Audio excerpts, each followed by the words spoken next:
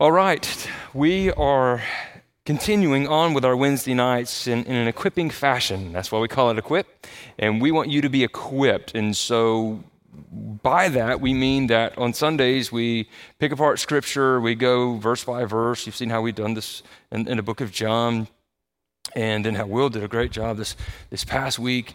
And so on Wednesday nights, what we want to do is really take some topics and things that are going on in our culture. We want to work through them. So Clint did that when we were looking at areas of government and did a fantastic job.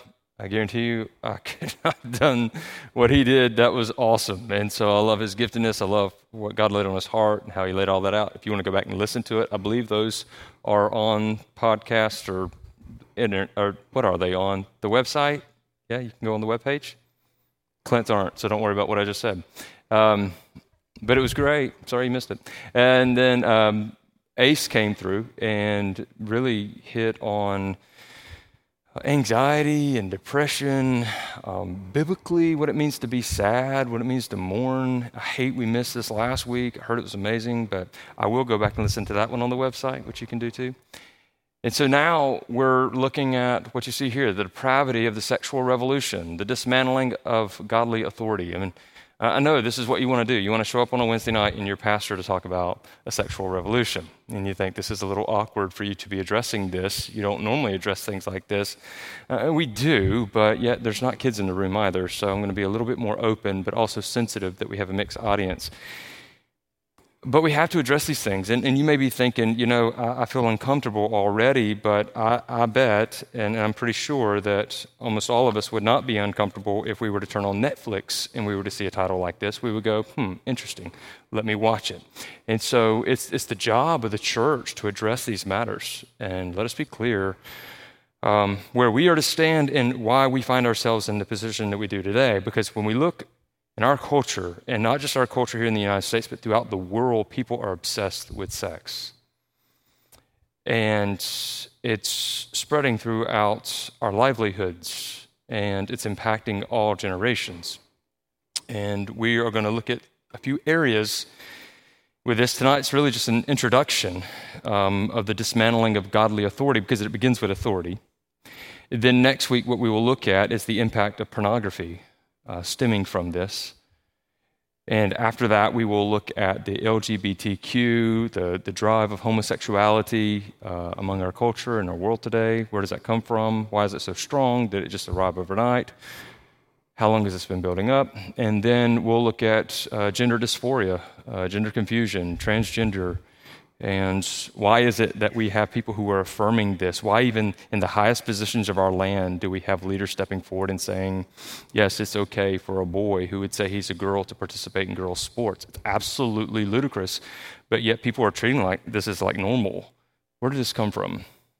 And so really one of the goals of this, and I'll mention a couple of others, but one of the goals is to realize that this is not happening overnight. These things have been going on since the very beginning, so that's where we're going to start tonight in Genesis 3. So if you want to turn in your Bibles to Genesis 3, first book of the Bible, third chapter, and we'll begin there. But as we see the sexual revolution, an effect of it is that it's turned the moral world upside down. Whether you believe this or not, we used to live in a more moral culture. Maybe say a more godly culture, more godly characteristics and attributes were among us as a nation than they are now. And we'll really see that next week when we dive into pornography. So if we want to get people here on a Wednesday night, let's just tell them we're studying pornography, and we'll see how that goes, okay? But the goal of this series is not to whine and complain about the current depravity of the sexual revolution. That's not our goal, but to have a better understanding of this ongoing problem and how we might best respond appropriately to them. You hear that?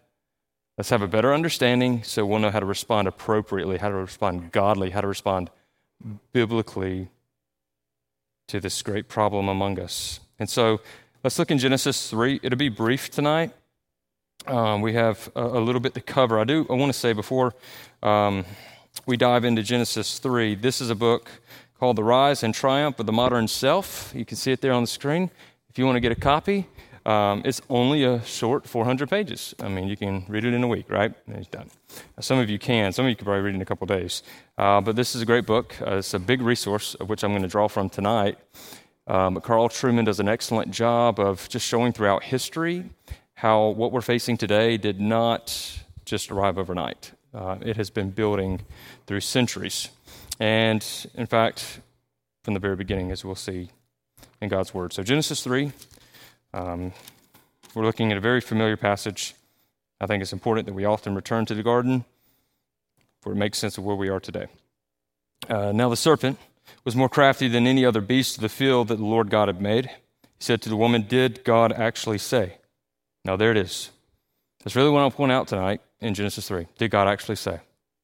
It's a challenge of authority. When Satan came to Adam and Eve in the garden, he was challenging God's authority. Satan had no authority. He wanted some authority. He wanted authority over the world. And so he's tempting them and challenging them with God's authority. Did God actually say, "You shall not eat of any tree in the garden"? And the woman said to the serpent, "We may eat of the fruit of the trees in the garden, but God said, you shall not eat of the fruit of the tree that is in the midst of the garden, neither shall you touch it, lest you die." But the serpent said to the woman, "You will not surely die." So there it is, once again, challenging the authority of God. Eve pretty much verbatim responds in the same with the instructions of the Lord, except for God never said you could touch it, but she gets the point. And yet, the enemy comes right behind and challenges the word of God. So understand this, that the attack on God's word is not new. It was with the very first two human beings that God created. It's from the very beginning. It's from the very same person who continues to cause this confusion today. Created being Satan. For God knows that when you eat of it, your eyes will be open and you will be like God, knowing good and evil. So when the woman saw that the tree was good for food and that it was a delight to the eyes and that the tree was to be desired to make one wise, she took of its fruit and ate, and she also gave some to her husband who was with her, and he ate. They fell to the lie. I mean, if they really needed this to be more wise, God would say, eat of this tree, but that's not the purpose of this tree. The purpose of the tree, one, that we see is that there would be obedience and trust in God. All they needed was God's word. They had it. They had life in God's word. If they would just listen to God's word, they had everything they needed, but yet they abandoned God's word. They fell for a lie. See how that's connected to today. Then the eyes of both were opened, and they knew that they were naked, and they sewed fig leaves together and made themselves loincloths. Catch this right here, verse 7, because it's what we're going to be talking about tonight. It's man and woman's feeble, pitiful attempt to cover their nakedness. That's what we're looking at. And they heard the sound of the Lord God walking in the garden in the cool of the day, and the man and his wife hid themselves from the presence of the Lord God among the trees of the garden. Why do you think they hid themselves? Because there was nothing within them that now desired God. Think about that. They're not the two human beings that he created. They're now dead spiritually. And they're only doing what's now natural to their spiritual selves, to run from God. That's going to relate to what we're looking at tonight. It's going to make perfect sense. The Lord God called to the man and said to him, "Where are you?" And understand this, as we look at all of these things tonight, this is still the question that every human being made in the image of God is going to have to answer in judgment. Where are you? And he said, "I heard the sound of you in the garden, and I was afraid because I was naked, and I hid myself." And if we follow the story, we know this. He asked him, "Who told you that you were naked?" And then from there, he questions Adam, then he questions Eve, then he questions Satan, and then he doesn't question Satan, he just starts handing down curses, starting with Satan, then Eve, then Adam. or vice versa. And in this time, we now are able to trace back where the ultimate problem is.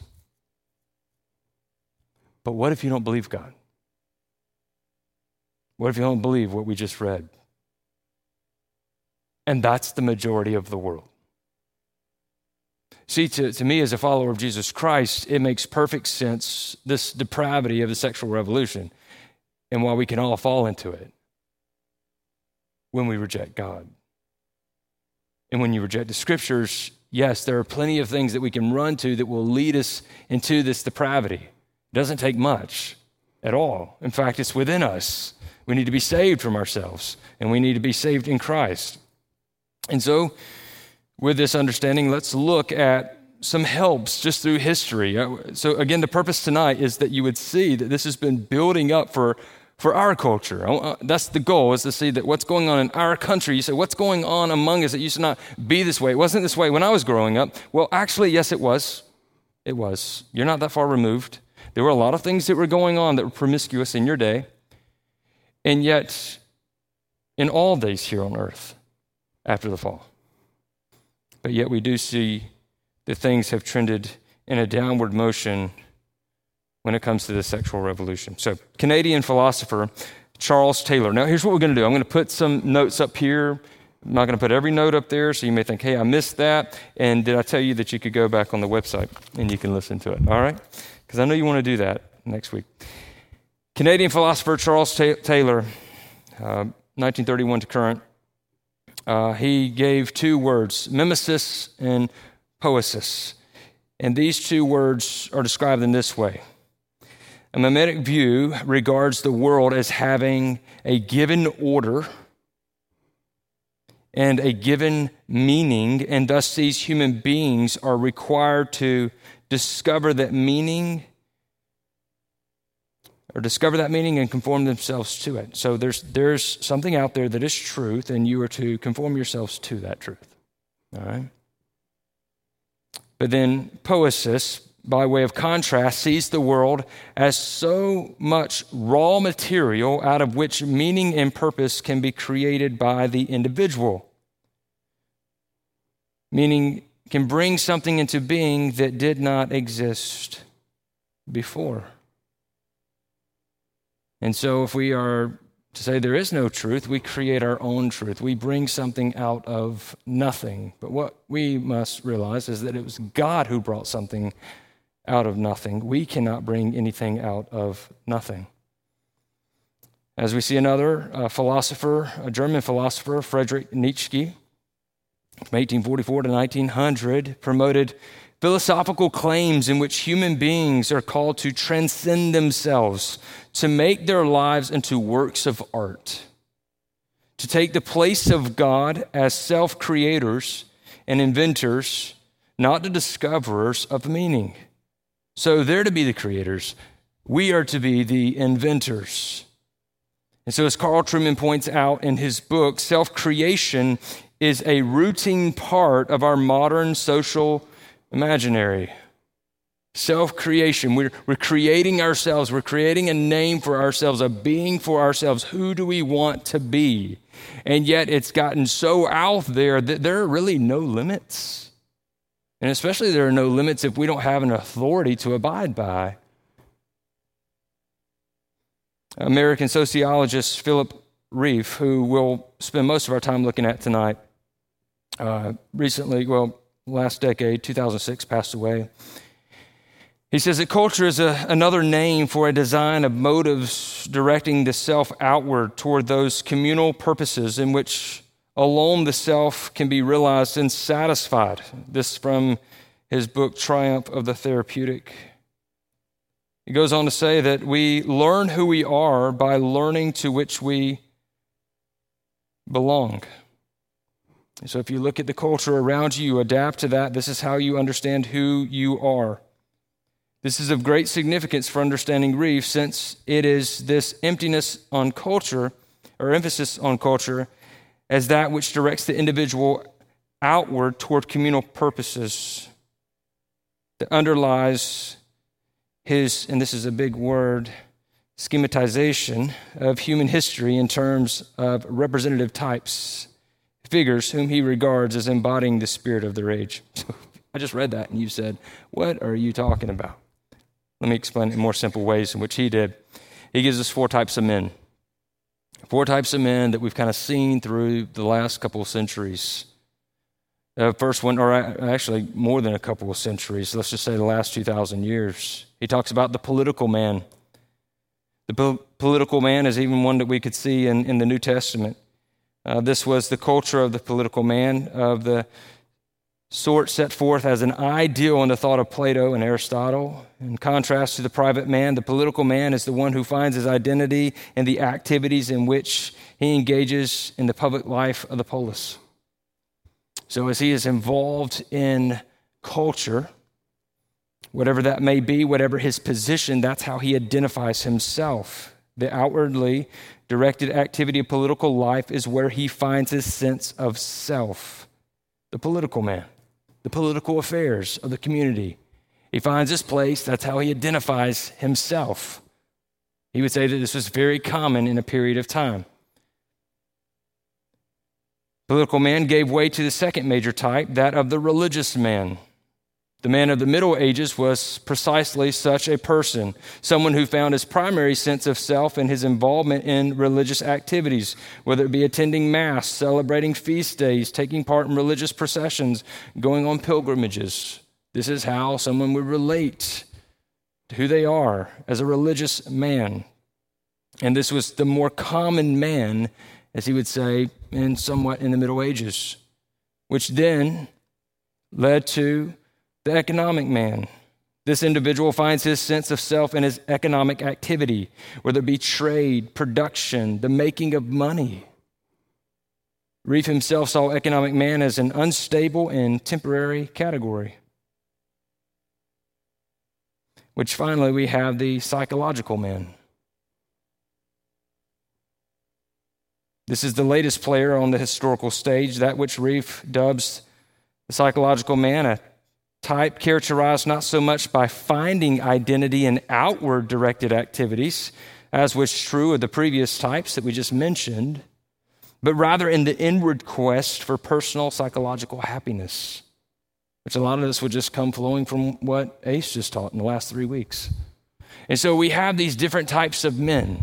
Now, you would say, don't these kind of intermingle and can't these be mixed throughout history? Yes. But he's just talking about major periods, major types. And as he's looking at today, he would say this last one pretty much defines overall our culture. What's inside is who you are. Look inside you and you will find who you are, right? Follow your heart and your heart will guide you to happiness. These things that we've heard since we were kids and that our kids hear now. And so for the individual to be king, society must recognize the supreme value of the individual. So think about that. For the individual to be king, society must recognize the supreme value of the individual. And so what we're learning and what we're seeing in our culture are people who are rising up in one fashion or another, and they were saying, this is the right way to live. You can't tell me how I live my life. Let me live the way I want to live. But there's a problem with that when you have multiple kings reigning in the same jurisdiction. There's conflict. There's battle. And we have that going on today. We have that going on with transgender movement. We have that going on with the LGBTQ. We have that going on with what does it mean to be a man today, or what does it mean to be a woman today? What does it mean to be a Christian today? And we fail when we begin to look inwardly, but this is nothing new. This has been going on for centuries, building up until today. So Reeve goes on and describes it in another way. He describes 3 cultural worlds, which will also help us to make sense of where we are today. So if you're confused already and you're going, where are we? We said you could identify as the political man or the religious man or the economic man or psychological man. And we see a mixture of all of these, but primarily we see more running to the psychological man today. But then what about 3 cultural worlds that Reeve speaks of and that Truman writes in his book? And that's what I want to point out here. And using a help from the Gospel Coalition, I found this to be a very helpful article describing the three cultural worlds. And for me, it's just easy to put it in simple terms. And so when you see these come up, you'll see what I mean by that. To expose the problems of modern society, Reef organizes Western history chronologically according to three cultural worlds. And here they are. The first world is the pagan world. The pagan world, enchanted by its many gods. Following this was the second cultural world, one dominated by monotheism. And this era has only recently given way to the third cultural world, our present age, in which many wish to do away with gods altogether. So plain and simple, first world, many gods. Second world, one God. Third world, no God. Now this is not, of course, the order in which we were created and as God rules, right? I mean, there's always been one God from the Christian standpoint, but when we're looking at this culturally, we look at this from a worldly standpoint, you see many false gods in the Old Testament, and we read many false gods that are prevalent today. And yet there was a shift to monotheism that we see in a period of time, something like the Reformation. And yet now, this third world where people say there are no gods. I'm God. I'm king. And so, first world cultures tended to be pagan with many pantheons of whimsical and capricious gods. These societies and their cultural institutions centered on fate, as fate would have it.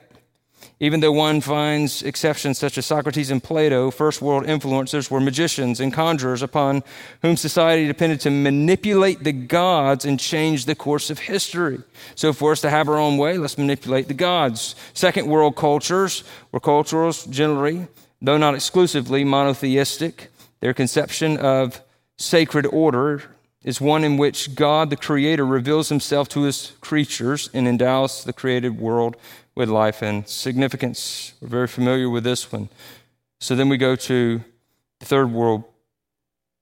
The contrast to the first and second world cultures were whose social order is undergirded by a world beyond the visible and a moral authority beyond the self. Third world cultures sever the connection between sacred order and social order, limiting the real world to the visible and locating moral authority in the self.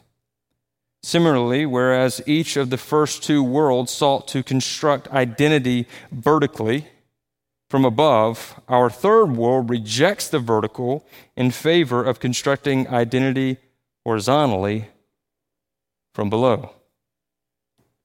Reef knew the results of this rejection would be nihilism, where there is nothing sacred, there is nothing.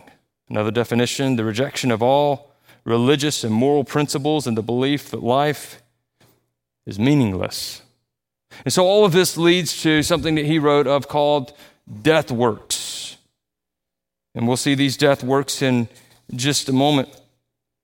But as we look at the third world, we also see that the reformers themselves constantly made the point that they were not rejecting tradition so much as clarifying and reforming it in light of their understanding of God's word. So if someone were to give a rebuttal and say, well, what about Martin Luther? What about John Calvin? What about these reformers? Well, they didn't reject the traditions. They just knew that it was headed in the wrong direction. And they came seeking restoration. And so sacred texts and ecclesiastical history were agreed on authorities for both. The question was not whether they were to be rejected, but how they were to be understood. This is in stark contrast with what Reef identifies as the destructive approach of third world elites to the past. Now, here's where I want you to tune in, because we're seeing this on college campuses. We're seeing this in debate, whereas it's a rather different approach. He claims that what they offer is not a revised or corrected history, a history reformed in light of new insights. Rather, it is the destruction of history and its replacement with nothing of any significant substance. Let's just get rid of it. We disagree? Let's tear it down. What are you going to put in its place? Well, I don't know. Let's get rid of it. It's evil. And that's all we've heard. over and over again, media just putting it out there, and we're just soaking it up going, yeah, I guess. I guess our history is just bad, all of it. And the sad thing is that when you talk to a majority of college students, what is the thing that they're going to tell you? Hey, do you like history? I can't stand history. I don't want to learn history. Why do I want to study history? Okay, I get it. Because maybe it's not as exciting as what's current and out there today. There's always this thought that what's happening today is more important than yesterday, right? And so the sad thing is that we're more fascinated with what's happening today than caring about what has happened before. And the reality is, and I think I can boldly say this, the reality is that the majority of Americans don't know history. We just don't care. As long as today is all right and fine, we don't need history until there are factions among us that start to rise up and get frustrated with the way things are, and some things that are wrong, in fact. But yet the remedy is to destroy. And there's nothing left to come behind it. I don't know what we do. We just need to get rid of it. This is not new, is what we're saying. Reeve pointed us out that this has been in the making for centuries. In this third world, what marks the debates of the present day is that there are no such accepted authorities. And so the cultural game is marked by a continual subversion of stability rather than the establishment of greater stability through clarification of the social order in light of the sacred order. Carl Trueman makes this is amazing. If you want to write this down, as he points this out, the inward turn at the Enlightenment may not initially have killed God, but it did make him in practice an increasingly unnecessary hypothesis. This inward turn, the turn to the individual, gave the individual value, a dignity that eventually came to stand as independent of any sacred order or set of divine commands.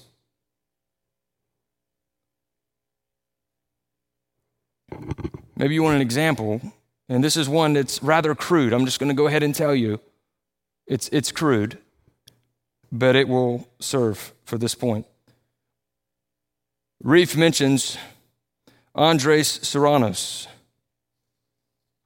in his work from the 1980s, and I don't know if Curry's in here. I think Curry is in here. All right, do you know who I'm talking about when I say this guy? Okay. From the 1980s, his work was Piss Christ, in which a crucifix is shown submerged in the artist's urine. Immediately when you hear that, you go, oh, how dare this guy?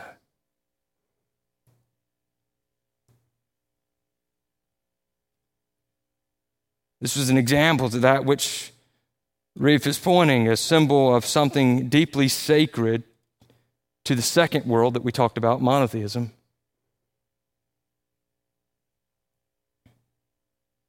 Presented in a form that degrades it and makes it utterly repulsive.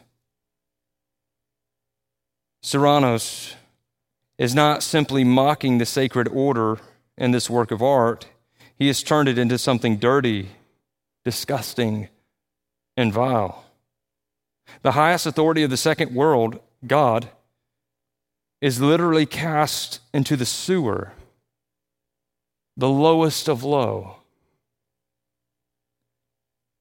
The sacramental is made into the excremental.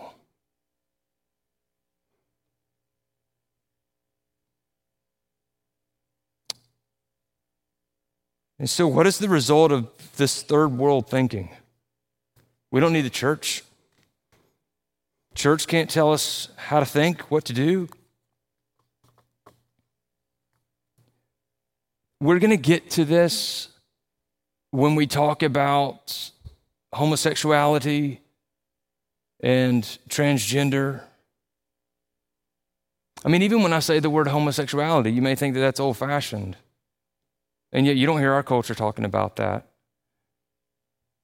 Because when you mention that, they know where its place is found. It is actually found in the Bible. And we wouldn't want to go back there to be reminded of it. And there are many local churches, quote unquote, who don't want to go there and find it.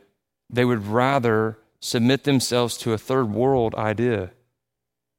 What works best for you? What's better for you? How can we best care for you? Without addressing the greatest need in them is their sin and the rebellion against God. And so when we allude to things and you hear things like this and you go, well, one day there's going to be upon the church this crime of hate speech, and you go, don't go there. You're being too right-winged. You're being too conservative. Get off of Fox News. Quit listening to Tucker Carlson. But actually, you can see how this is really building and building and building. I mean, before long, what if it does become a crime to speak against the third world? If there is no authority, if there is no true authority, and not only is it enough just to put the authority aside and say, you can believe what you want to believe and I can believe what I want to believe, that's not enough. It's got to be said, you're wrong and I'm right. I have to be accepted as the third world because I am king. And if you reject this, then what am I?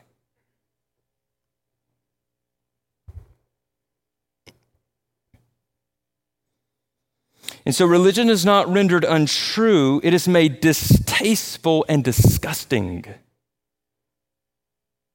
A death work, as we mentioned earlier, can be anything that sets itself in opposition to the second world culture.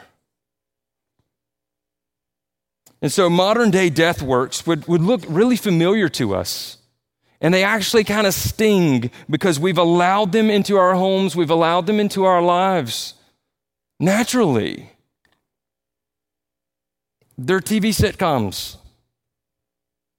And you're saying, great, yeah, I know what you're going to do. You're going to say we can't watch any TV. Are we going back there? I mean, we were kind of there in the late 80s, early 90s with all the legalism. I mean, are we headed back that direction? What's going to happen?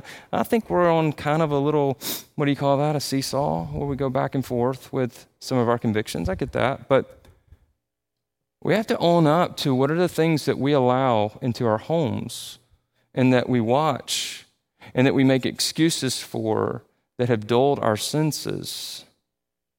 They go directly against Scripture.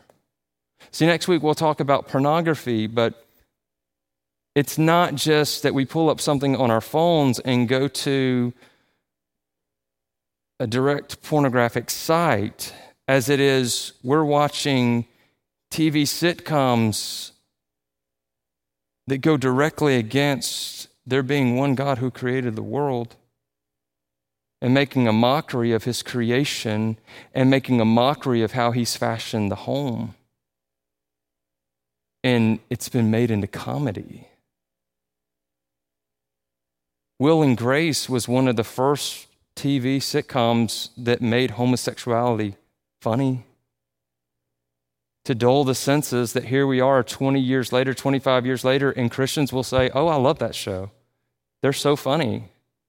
And they made homosexuality comedy. So it dulls the senses to later that we accept it because it doesn't seem so threatening.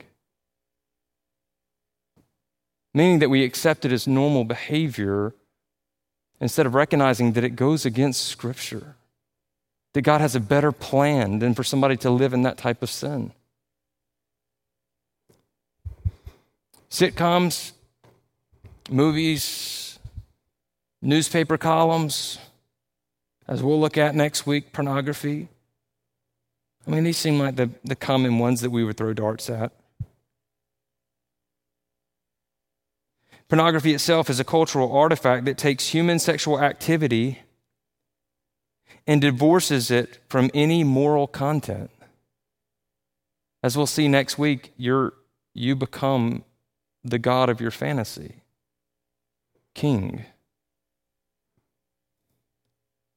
Yet sexual activity in a second world has a sacred significance as part of a relationship, as part of a personal history, as something that, given its connection to reproduction, links past to future and has the necessary precondition for culture.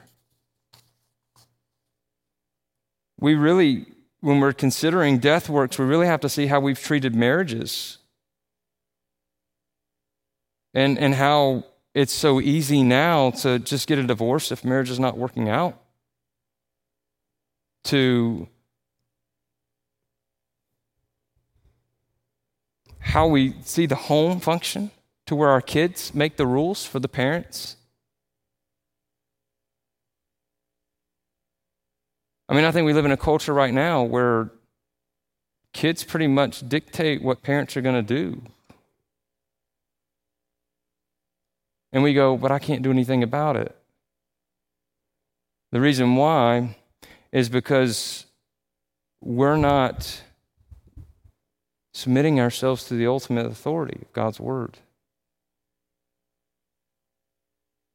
And so instead of going there, we choose not to go there, and we're looking around at what everybody else is doing, and we're all headed in that direction of this life is where we're the ultimate authority. It's where friends joke about being sexually immoral. Where it doesn't matter if you're married or not, and if you're not married, you can just have sex because it's just so hard not to. Well, I mean, what are we supposed to do? All of these are death works. All of these lead us away from trusting and obeying God's Word. The important thing about death works is that they subvert and destroy the sacred order without really having anything with which to replace it.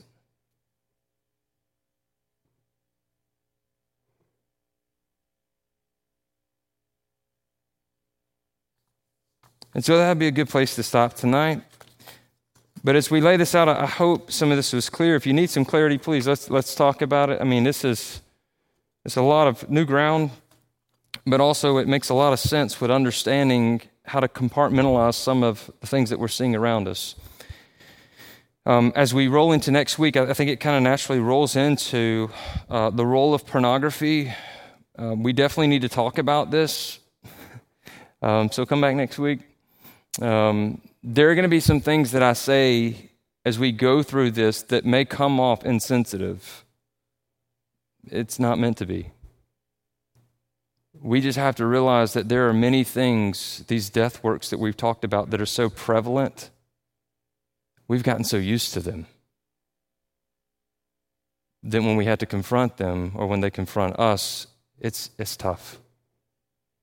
And so just know my heart in that. Like I get no joy and satisfaction in pulling a gotcha or, ooh, I really, really did it there. No. Because I understand these death works as well. And so we're talking about this so that we'll be aware of them, so that we'll know how to call them out, so that we will live more godly lives, glorifying the one who made us. Amen? And so it's good. So I hope you come back next week, and we'll continue. After a couple weeks, Joby's going to address Black Lives Matter, or first he's going to go with racism, which I think some of the conflict and struggles that we have with racism, not all of it, but some of it that we have, will flow through these things and thoughts as well. And then he'll come back at the end of it, after we discuss transgenderism, gender dysphoria, and we'll look at Black Lives Matter, because a big thrust behind Black Lives Matter, although it was big in 2020, and a big push and definitely a very sensitive time, is that we would care for those who are being oppressed. If you were to go look at their mission statement, bound within there you would see is the destruction of the home. The very thing we just talked about. And so Joey's going to make sense of that, and he's going to bring a lot of clarity at the end, all right? So let's pray. Father, thank you for tonight. And Lord, thank you that we could have this time together. Lord, it's just heavy. I mean, it lays heavy, Lord, because we do live in a world that is so sinful. And we're about to go home, and we're going to have choices to make tonight. If we're going home and we're by ourselves, we're going to have some choices to make when we're in a home with nobody else is around. It's just us and you.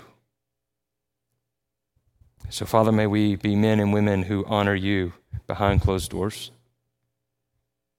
Father, when we go home, we may have kids who need to get to bed and they don't want to go to bed, and they need to have a bath and they don't want to have a bath. And Lord, we can get frustrated and we just want to wind down in whatever way is just comfortable to us. Make whatever that is, as we faithfully minister to our families, may we wind down in a godly way tonight. And Father, as we looked at these things and we've been made aware that this is nothing new, but actually there's been quite the build-up through history, and we're going to see that so much more in the coming weeks, Father. Fill us with wisdom in how we are to go and approach the world and present Christ. It will do no good to just shout where the world is wrong. You have called us to be the light. The light does reveal what's hidden in the darkness, but the light also reveals who you are. And so, Father, may we be faithful to spread your word, to preach Christ crucified, and to be unashamed of these things. And lastly, Father, may we be students of the word. If we find ourselves sitting in our seats going, what is all of this? And is this really necessary for us to go down these roads? And Father, may we just keep it simple. May we just stay in your word, and may we be familiar with who you are. And so when we encounter things that are unfamiliar and do not match up to who you are and what your word has called us to do, we'll recognize it and we'll quickly fall in line with what you've called us to do. So, Father, thank you that all of this is made possible through Christ. We love you, Lord, and we ask your blessings as we leave this place. In Jesus' name we pray. Amen.